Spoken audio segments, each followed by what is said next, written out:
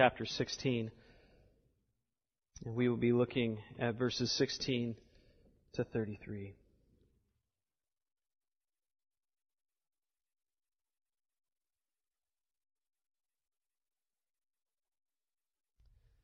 And as you're returning there, I'm going to open us with prayer. Heavenly Father, we need your assistance. We need your assistance because we don't always grasp everything that your Word has for us. And certainly in our own wisdom and understanding and strength, we would fail to understand and at least apply it. We don't want to be mere listeners of your Word. We want to obey in every aspect and believe all that it says, that our lives really would be conformed to your truth, so that we could stand out in this world as genuine lights, that it would be obvious that we are indwelt by God Himself. Lord, we also ask for your assistance because life is painful and full of sorrow. And we don't always understand what you are up to in allowing the various things that take place in our lives and in the lives of our friends and even strangers. And we want to understand and therefore respond appropriately and pray in line with the work that you are doing. And so we ask that you would use your word to direct us and assist us towards that end. We ask these things in Jesus' name. Amen.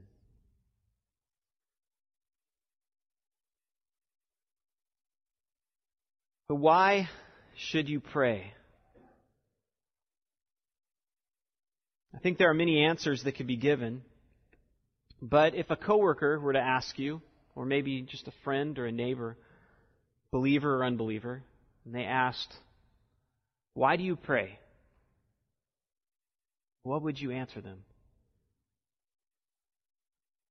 Why do you pray? I mean, really? What is the effectual role of prayer in our lives? I think those are the questions that Jesus will answer for us in today's passage. So looking again at John chapter 16, read with me beginning at verse 16. He says, "A little while and you will see me no longer, and again a little while and you will see me." So some of his disciples said to one another, "What is this that he says to us? A little while and you will not see me, and again a little while you will see me? And because I'm going to the Father?" So they were saying, "What does he mean by a little while? We do not know what he's talking about." Jesus knew that they wanted to ask him, so he said to them, "Is this what you are asking yourselves, what I meant by saying, 'A little while and you will not see me again, and a little while and you will see me'? Truly, truly, I say to you, you will weep and lament, but the world will rejoice. You will be sorrowful, but your sorrow will turn into joy. When a woman is giving birth, she has sorrow because her hour has come. But when she has delivered the baby, she no longer remembers the anguish for joy that a human being has been born into the world. So also you have sorrow now, but I will see you again, and your hearts will rejoice, and no one will take your joy from you. In that day you will ask nothing of me. Truly, truly, I say to you, whatever you ask the Father in my name, He will give it to you. Until now you have asked nothing in my name. Ask and you will receive, that your joy may be full. I've said these things to you in figures of speech. The hour is coming when I will no longer speak to you in figures of speech, but will tell you plainly about the Father. In that day you will ask in my name, and I do not say to you that I will ask the Father on your behalf, For the Father himself loves you, because you've loved me and have believed that I came from God. I came from the Father and have come into the world, and now I am leaving the world and going to the Father." His disciples said, now you are speaking plainly and not using figurative speech. Now we know that you know all things and do not need anyone to question you. This is why we believe that you came from God." Jesus answered them, "Do you now believe? Behold, the hour is coming, indeed it has come, when you will be scattered, each to his own home, and will leave me alone. Yet I am not alone, for the Father is with me. I've said these things to you, that in me you may have peace. In the world you will have tribulation, but take heart. I have overcome the world." So this is a sobering moment in the lives of the disciples. Jesus is being very straightforward with the challenges that they're going to be faced with. And the summation of the encouragement that he gives them is that they will be blessed in his going away through the presence of the Holy Spirit who is coming to them. And he's trying to clarify to them the tremendous blessings that are theirs now because of his presence. That is the Holy Spirit's. And last week we saw Jesus' emphasis of the ministry of the Holy Spirit in conviction and in revelation. That's what the Holy Spirit does. He convicts us of the truth, and then he also reveals the truth to us, both through inspiration and illumination of the Scriptures. And this week, Jesus goes from emphasizing the blessings of the Word of God and the Holy Spirit's role in giving us the Word of God and presenting the Word of God to us. He goes from talking about the Word of God to now speaking to prayer. And what a very fitting way to begin a new year, but in God's sovereignty to talk about the importance of the Word of God in our lives. And then right after that, to be able to talk about the importance of prayer. And this passage is almost all about why we should pray. And in essence, the three reasons that Jesus gives are: pray because life is full of sorrow and pain. Pray because the Father loves you. And pray because we rarely understand God's purposes. And so the way this really looks is that first point, pray because life is full of sorrow and pain, is the context of life.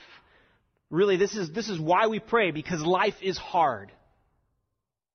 That's why we pray. And our prayers come forth in that aspect of life. And then the second 2 points really point to a truth about God that will inspire our prayers, and then truth about ourselves, namely our weaknesses. And it's in light of God's love for us and our desperate need for understanding that should prompt us to pray. Let's look at the first point, and we'll spend the majority of our time on that truth. Pray because life is full of sorrow and pain. And as we've been discussing the past few weeks, the disciples are not enjoying this conversation. This has been extremely difficult for them. They're discouraged and confused, and they're struggling to make sense of what Jesus is trying to communicate. And what's been particularly difficult in their wrestling with trying to understand what he's saying is their own expectations. They came into the night expecting one thing, and Jesus is telling them something that's completely outside of what they assumed was going to happen. And they're also confused by Jesus' attempts to comfort them. See, they don't understand how his departure is actually going to work out for their benefit, and how their persecution should actually be something that's going to be comforting to them. And then again in verse 16, their confusion just gets amplified even more when Jesus says that they're not going to see him, and then they are going to see him. What is he talking about?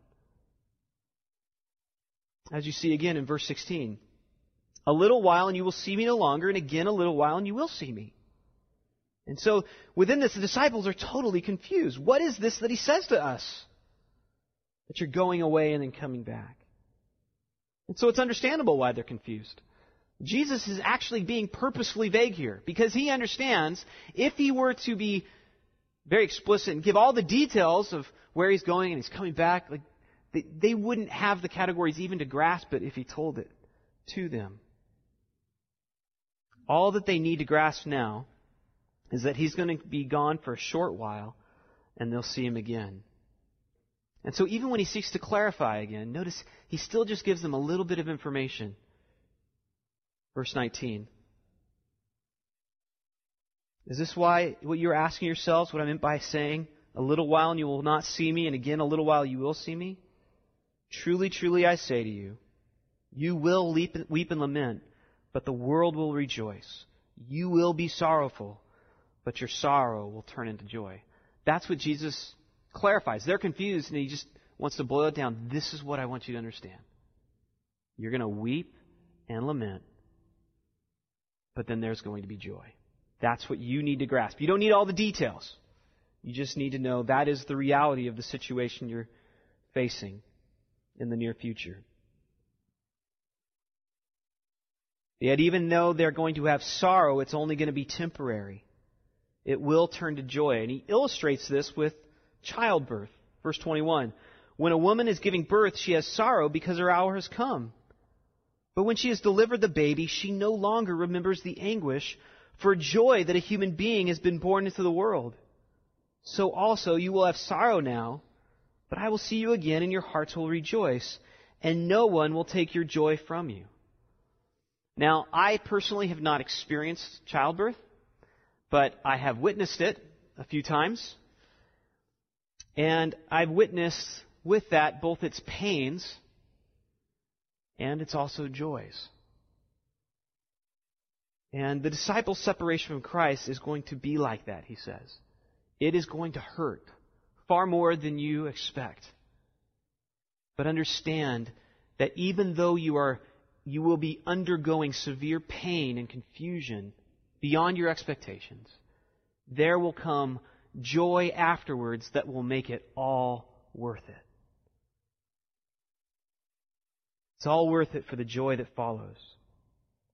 And then Jesus gives another remarkable promise regarding this joy that will be theirs. He says, no one will take your joy from you. And this is because their joy is not going to be rooted in fluctuating circumstances, but it's going to be rooted in the permanent presence of the Holy Spirit, who will not leave them due to the permanently effectual work of Christ on the cross. See, after Christ has died and risen again, that work, as we sang just minutes ago, it is finished. It's done. And that, therefore, the Holy Spirit will indwell believers permanently as a sign that they are saved, that they are His. He will not be taken away from them. And that is where the root of their joy comes from, as we've been reading earlier in John. So what will bring them joy is something that will never change. And as I read that, I was reminded of what I read earlier this week in Psalm 4 in my plan to read through the Bible. I came across Psalm 4, and the psalmist writes this in verse 7. You have put more joy in my heart than they have when their grain and wine abound. And he's speaking of his enemies. You've put more joy in my heart than they have when their grain and wine abound. In peace I will both lie down and sleep, for you alone, Lord, make me to dwell in safety. His joy comes from the presence of God. That's what allows him to have peace and to dwell in safety. It's not his grain and wine abounding. It's the presence of God. That's what allows him to sleep peacefully at night. Speaking of sleep, even just this last evening, there was a number of things on my mind, and I was having trouble sleeping. I woke up in the middle of the night and was trying to even apply some of these things that I've been learning in John to quiet my soul. And I tried to focus my mind after praying for some time on some spiritual truth. And I came across this story about R.A. Torrey, who was a great pastor from Chicago, a professor. He's probably most known for being the founder of the Bible Institute of Los Angeles, otherwise known as Biola University. And this is a story from their life, taken from a biography. It says, Dr. and Mrs. Torrey was given a family of 4 daughters and 1 son. One of the greatest trials that ever came to their home was when Elizabeth, a sweet, winsome child of 9 years of age, died in Chicago. She was suddenly seized with diphtheria, but rallied from the attack and all danger seemed over. Perfectly satisfied with her progress, her parents went downstairs from her room. A moment later, the nurse called to them, and rushing up to the child they had just left, they saw with anguish the young life go out. It was a terrible blow to Mr. and Mrs. Torrey. All the other children had been sent away from home, and the father had the sad duty of telling them of the departure of their loved little sister. They could not even go to see her. All they could do was stand across the street and look up at the house where their little sister lay asleep. No one was allowed to go to the funeral due to the order of the health authorities. And in a pitiless storm, only the father and mother and 1 dear friend stood with breaking hearts at the grave and watched the coffin as it was lowered into the cold ground. They could not go back to the house, as it was in the hands of the health authorities, and had to find accommodation in a hotel. And that night there was a terrific thunderstorm which lasted till morning. And on his way to the Institute to lecture to the students, an overpowering feeling of loneliness came over Dr. Torrey. And as there was no one in the sight on the street, he just burst out into the cry, "Oh, Elizabeth, Elizabeth." And in a moment, the Spirit of God flooded his heart with a joy and a rapture he had never known before. And a sweet rest and peace entered his soul. And I read that story because I think it's helpful to be reminded from real people that this is not just pie-in-the-sky idealism. This is real. This man just lost his daughter. And the next day, his heart was flooded with a joy just coming from out of nowhere. This was not just some flighty man just in the throes of some worship experience. It was in the genuine grief as he was expressing it alone. An intelligent individual, but desperate for the peace that surpasses understanding. As Jesus says in verse 22, "So also you have sorrow now, but I will see you again, and your hearts will rejoice, and no one will take your joy from you." And you might be asking yourself, well, what's he talking about here? And the disciples were. As we said, Jesus is being purposely vague, but I think by putting what he says here along with other scriptures that we have a lot more information than the disciples did, of course. It appears that Jesus is actually referring to the time before and after his resurrection that they're going to face as he goes to the cross and dies, and also the time before and after his second coming, after he's ascended, and then there's that period of time before he returns. So like with many eschatological prophecies, it seems that there's a near fulfillment that these disciples experience, and also a later fulfillment, an ultimate fulfillment. And I say that because both are true. They did have extreme sorrow, joy when they saw their Lord again. And then also, these men suffered terribly for Christ after his ascension. And so have most Christians ever since. And I think it's also helpful as I recognize how Jesus' words here in John 16 parallel so well Paul's words in Romans 8. And so I'd encourage you to flip over to Romans 8 And look particularly at verse 22, beginning in verse 22. There is much parallel in Romans 8 with what we've been discussing in John, but I just want to highlight this section for the sake of time. He says, beginning in verse 22, "For we know that the whole creation has been groaning together in the pains of childbirth until now.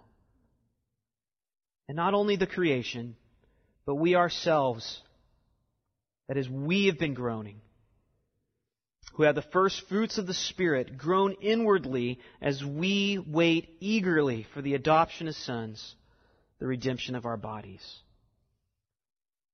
I highlight because that is our experience now.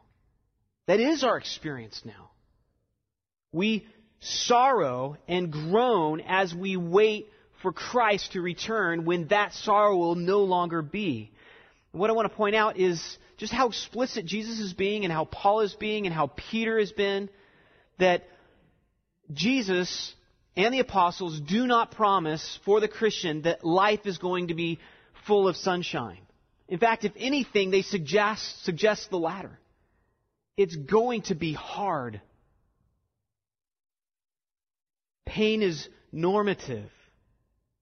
But both the apostles and Jesus promise us joy. And so the question I think for us is, given I'm not surprised that the Bible says life is hard, because it is. Right? We don't need the Bible to tell us that. That's obvious. What of this joy? If this is true, how do we access such joy?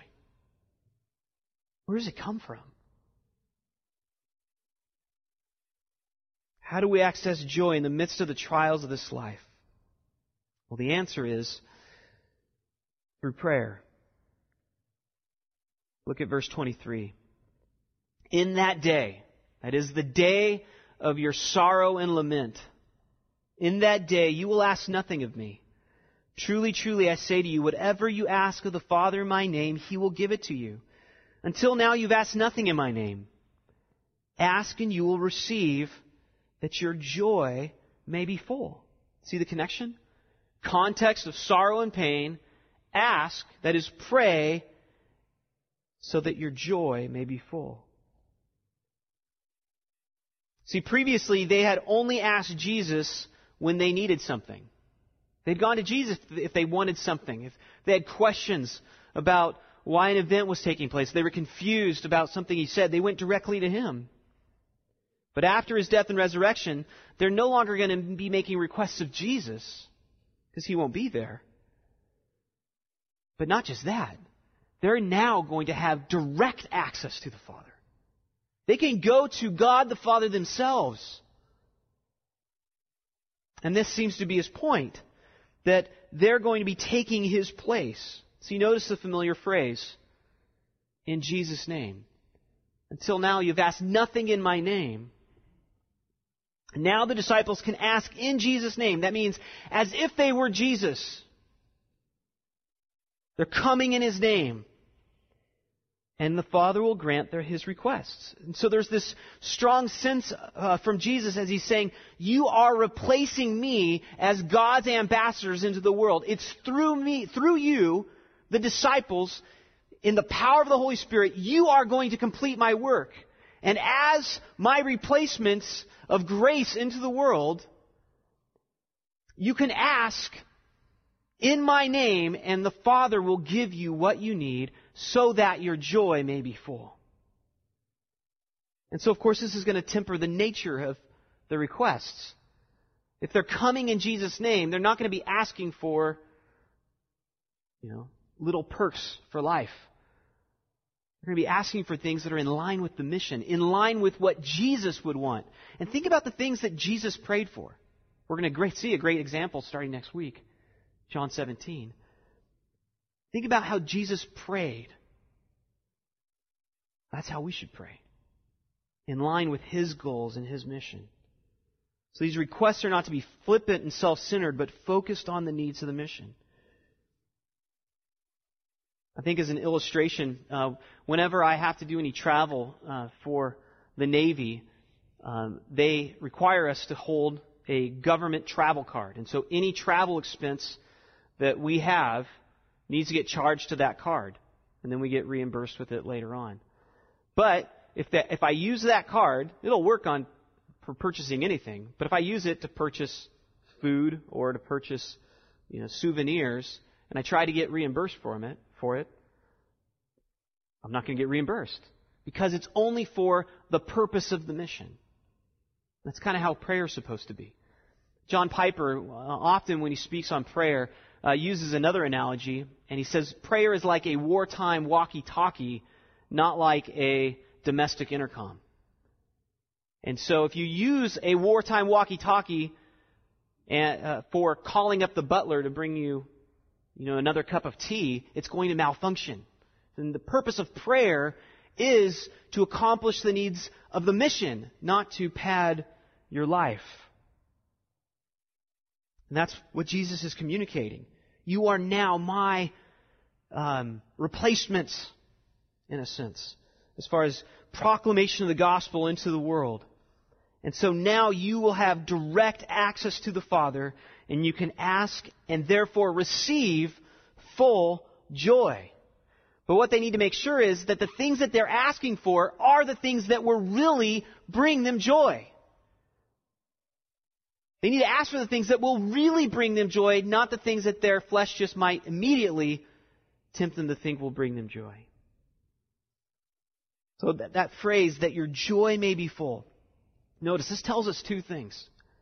First of all, that God wills that you would have full joy. That is God's will for your life. He wants you to be full of joy. He does not want you to be miserable. He does not want you to be lonely. He does not want you to be in anguish. Will He allow those things? Yeah. But He'll also give joy, full joy, in the midst of those things. We can have full joy. That's the second thing it tells us. We can have full joy if we pray rightly. See, true joy will result if we make the right requests. God will answer those requests and make our joy full. That's the promise that's given. It's a promise. Cling to this. It's a promise, and God does not lie. But in order to make such requests, we have to believe that God's will is actually what will bring us joy. That's the hard part, I think, for us. We want to pray in line with His will, but for us, we have to recognize His sovereign will is what is truly best for us. The circumstances He has for us right now, what He's dictated and what He has for the future. He in His sovereignty knows what's best for us. And we need to pray in line with His will as it's revealed in Scripture. And that praying in line with His will is what will actually truly bring us joy. So again, putting this back into the context of suffering. When tragedy strikes, it is going to be very rational, very reasonable, understandable to want that pain to go away. And you're going to feel that. And it's not wrong to feel that. It's not wrong to ask for relief from the suffering. But recognize when you pray in Jesus' name, that is according to His aims, you're going to make your requests to the tune of something as what He said in the garden, "Yet not my will, Father, but yours be done." This is not just about what's going to make me feel good. This is about, Father, what do you want? I'm yours. Direct me.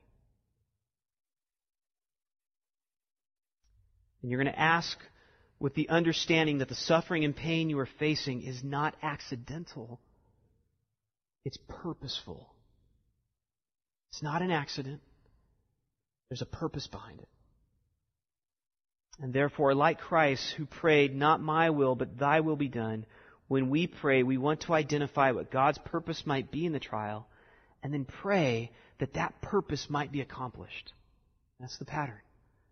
Pray that that God's brought this for a reason, and then pray, "God, I want your purpose to be accomplished in this. Do it. So in summary, on this first point, question is, why do we pray? We pray because life is full of suffering, and prayer helps us respond rightly to suffering, and it makes our suffering fruitful. Prayer is what makes our suffering fruitful. It's praying that God's will would get accomplished, that He would bear both the fruit of the Spirit in our life, and that God would use us to have a fruitful ministry. That is, people would come to Christ through our example. That we'd be faithful.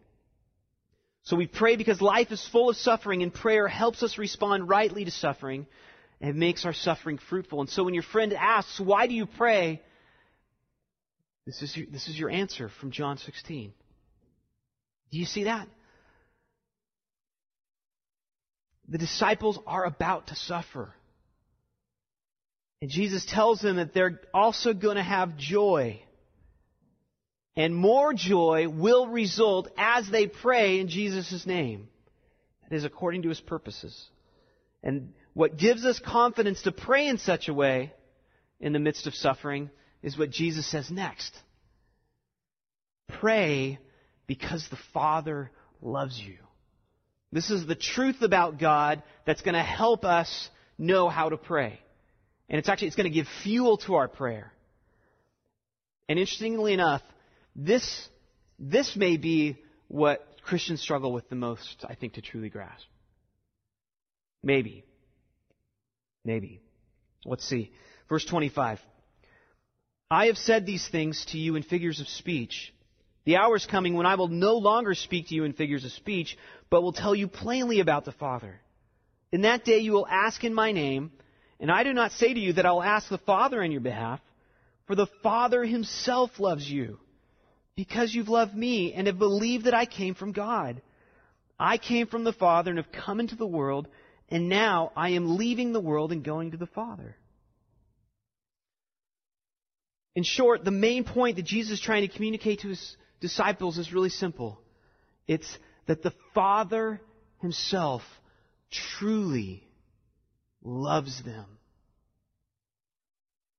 That the Father Himself truly loves them. They're no longer going to need Jesus as a mediator between them and the Father. They're going to have direct access to the Father. They're not going to need Him the way that the Israelites needed Moses to mediate between them whenever they had a request. And of course, Jesus is going to continue to be a mediator, right, in a very practical sense, right? It's only our being in Him that we have access to the Father. But they're no longer need to go to Jesus in order for a request to be made. They can go directly to the Father. And they can have confidence that He will help them, not just because Jesus said, oh yeah, He'll be good on His promise. They can have confidence that God's going to answer their prayer because the Father loves them. He really loves them. And I would say maybe the most life-changing paragraph that I ever read in a book outside of Scripture was a commentary of sorts on this passage, on what John is talking about right here, or what Jesus is saying in John. The words so endeared the author to my soul, made such an impact on my life, and I won't get into all the details of it, but it was of such an impact to me that I named my firstborn son after the author, theologian John Owen. My son's name is Isaiah Owen, after him. And my great appreciation and love for John Owen started when I read this paragraph. This is what John Owen, how he explains the text before us. This is what Jesus is saying. Take no care of that, nay, impose that not upon me, of procuring the Father's love for you. But know that this is His peculiar respect towards you, and which you are in Him. He Himself loves you. It is true indeed, and as I told you, that I will pray to the Father to send you the Spirit, the Comforter, and with Him all the gracious fruits of His love. But yet in the point of love itself, free love, eternal love, there is no need of any intercession for that. For imminently the Father Himself loves you. Resolve of that you may hold communion with Him in it, and be no more troubled about it. Yes, as your great trouble is about the Father's love, so you can no way more trouble or burden Him than by your unkindness in not believing it. That is, what he's saying is the greatest sorrow and burden that you can lay on God the Father, the greatest unkindness that you can do to Him, is to not believe that He loves you. Because think about how He's proven it. God shows His own love for us in that while we were still sinners, Christ died for us. Or Romans 8:32, He who did not spare His own Son, but gave Him up for us all, how will He not also with Him graciously give us all things? If God gave up His Son for us, how will He not graciously give us all things that we need? The Father loves you. There is nothing that you could do that could ever separate you from His love. Grasp that. Pray, understanding He loves you. And if He's put you in a painful situation, it's not because anything has gotten in between you and God, but because He loves you that you're there. And pray in light of that. And any of you who are parents should understand what Jesus is trying to communicate here. Because there are times when you feel like your heart couldn't break any more for your child because you so desire their good, and yet they don't really believe that you love them. And that what you want from them is really because that is what's truly best for them. In fact, they might rather trust a stranger than you, despite all that you've ever done for them in the past. They don't believe that you love them, and that your instruction to them and your counsel to them is rooted in this immense love that there's no way you could even express it. And often this is how we respond to God. When He doesn't give us what we think we need, or what we think we deserve. Do you really believe He loves you? Do you really believe it? That He really knows what is best for you, and He really wants to do what is best for you. Believe that He loves you. Our prayers are founded on the confidence that God loves us. And if we pray believing that He loves us, really loves us, our prayers are not going to center upon our circumstances changing. God, get me out of this. That's not what's going to center our prayers. Rather, they're going to be, our purpose in prayer is going to be submitting our hearts to His will, trusting that He loves us. God, help me to submit myself to You. As even Jesus said, not my will, I don't want to go through this, but not what I will, but what You will, because Your will is what's best. And just as Jesus trusted the Father, so should we. So why do we pray? Secondly, we pray because we know God loves us, despite how we feel. Despite what we're going through, we believe that God loves us, and we pray knowing that we want to submit to His will. We want to pray in line with His will. So it's imperative for us to grasp the love of God because, especially in times of trial, we don't understand what He's doing. We don't understand how He might be using this for His purposes. Which, of course, as we see, that's why we pray. The third point, pray because we rarely understand what God's up to. Even if we know that He loves us, even if we know that life is hard, we pray also because we don't understand why God does what He does, how He purposes these various things in our life. Verse 29, His disciples said, now you're speaking plainly and not using figurative speech. Now we know that you know all things and do not need anyone to question you. This is why we believe that you came from God. See, the disciples here think that they get it. They think they understand what Jesus is trying to tell them. But they don't. It appears that what they think is simply that He's telling them that, hey, I'm the Son of God, I'm going to the Father, and then I'm coming back. And they're like, oh, okay. But they don't get what Jesus is really trying to tell them when He tells them about the sorrow they're going to go through and the pain. They haven't really grasped what He's trying to tell them. They haven't actually put all the pieces together about His betrayal and His suffering and His leaving. They think they understand, but they don't. They think they imagine what God's up to, but what God is up to is in fact far more glorious and far more painful than they have any concept of. And knowing this, Jesus does not want to leave them in their confidence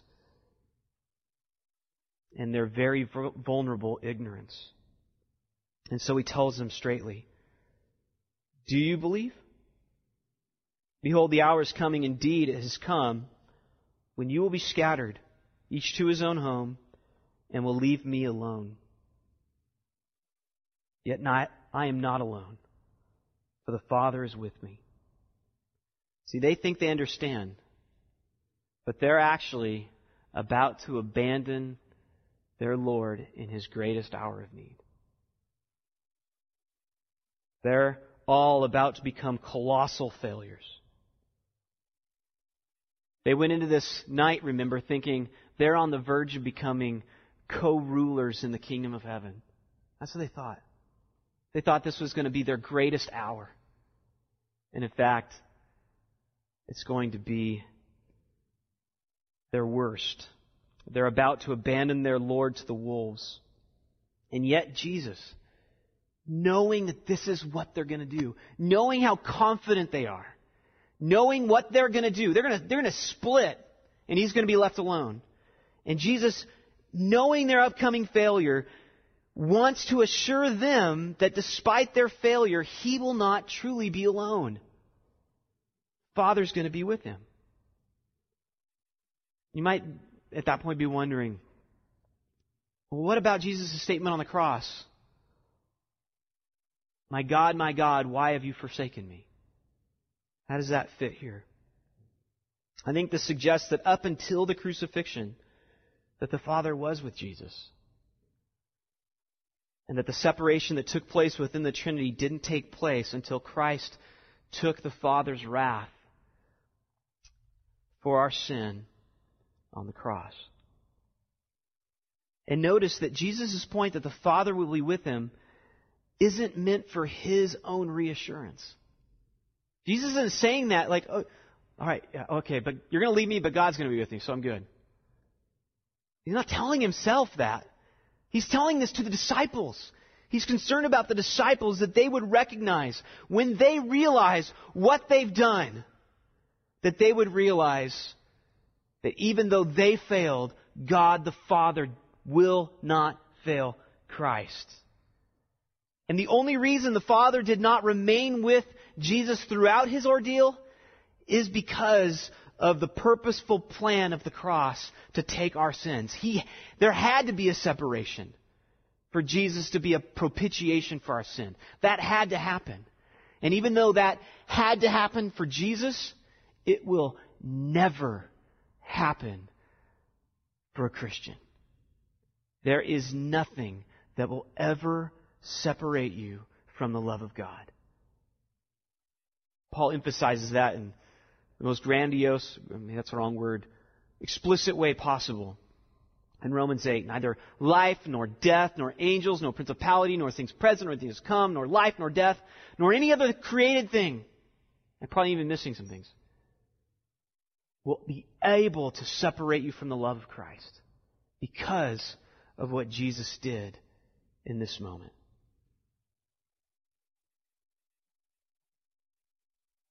Verse 33, I have said these things to you, that in me you may have peace. Because in the world you will have tribulation, but take heart, I have overcome the world. So the question is, where does this peace come from? Amidst the world full of tribulation, it comes from knowing the Father's love and presence, and that His sovereign Son has overcome the world. So how do we access that peace that surpasses all understanding that Paul speaks of? How do we access that peace that accompanied Christ to the cross? Remember, he says, my peace I give to you. Right? That kind of peace. The peace that's grasping Christ right now as he's not thinking of himself right now and being self-pitiful, but he's thinking completely of them. That's how at peace he is about doing what the Father has called him to do. Where does that come from? How do we get it? We access it through prayer. So you recognize that peace isn't the result of finally understanding what God is up to. That's not where the peace is coming from. In fact, Jesus assumes you're not going to get it. You think you get it, but you don't get it. So he doesn't say, understand all that the Lord is up to, and you will have peace. But rather, peace comes as a result of their prayers. So why do we pray? We pray because we don't know what is best for us. We don't. It's part of our weakness. It's part of our brokenness. I mean, it's hard. Life is hard. Following Christ, making sense of the Scripture is hard. And so we pray. Finally, I just want to point out to you the parallels in this passage with the fruit of the Spirit. Maybe you notice these things. But follow me.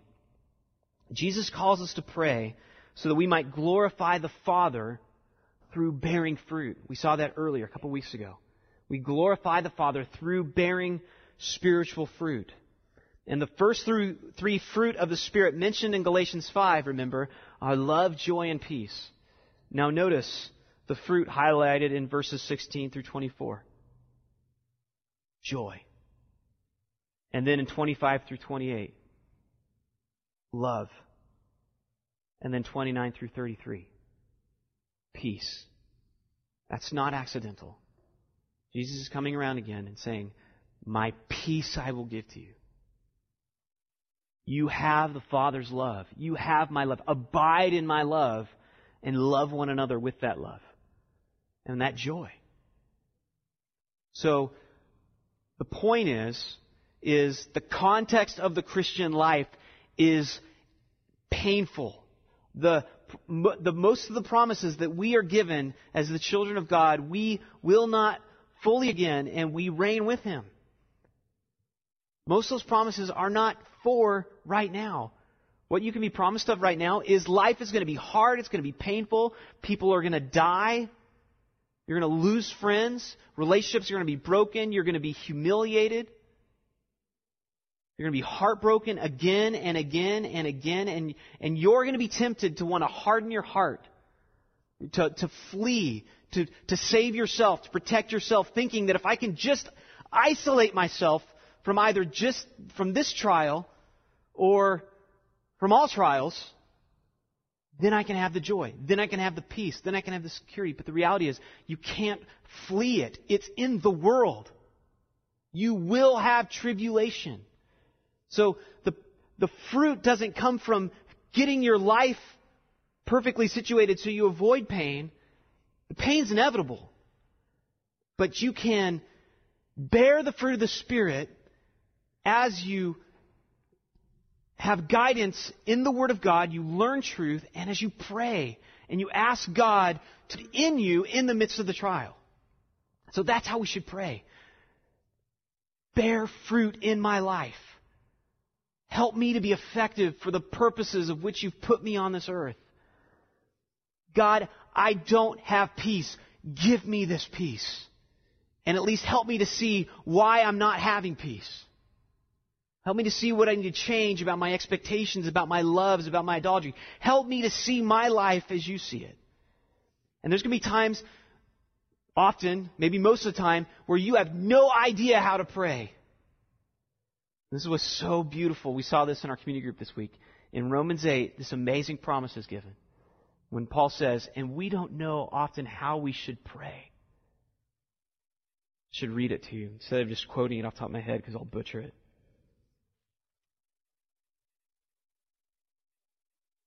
Verse 26. Likewise, the Spirit helps us in our weaknesses, for we do not know how to pray for as we ought. But the Spirit Himself intercedes for us with groanings too deep for words. There's going to be a time you have no idea how to pray. You know how you pray at that time? Spirit, I have no idea what you're up to. Pray for me. Spirit, pray for me. And help me. Help me in the midst of my confusion, in my lostness, in my pain.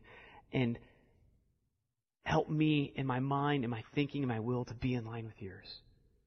Pray for me because I don't even know how to pray for myself.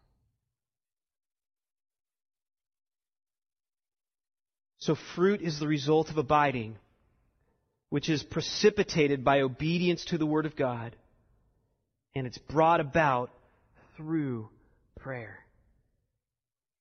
So essentially, in summary, it is the fruit of the Spirit and the fruit of changed lives that we should be asking for in the midst of life's pain. It is the fruit of the Spirit and the fruit of changed lives that we should be praying for as we experience life's trouble and hardship now.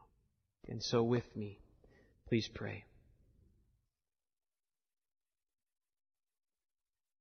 Father, help us to be people who pray in the Spirit. And then therefore people who walk in the Spirit. And who live according to the Spirit. So that we would bear fruit. We'd bear fruit as lights in this world, but we'd also bear fruit in the midst of our trials. That we would have love and joy and peace and patience and kindness and humility. That people would see we are very real. This is not just painted faces. This is not just hypocrisy, but that we really have joy. We really have peace, and we really live in the midst of pain. So that we would actually have hope to offer people who also live in the midst of pain and yet have no hope. That they would see in us that there is something very real and something very outside of mere natural explanation. Make us such a people. And Father, if that means trials, if that means more brokenness and more humiliation, do it. Because we know you love us. But as you direct us in whatever path you have for us, continue to reassure us of your love.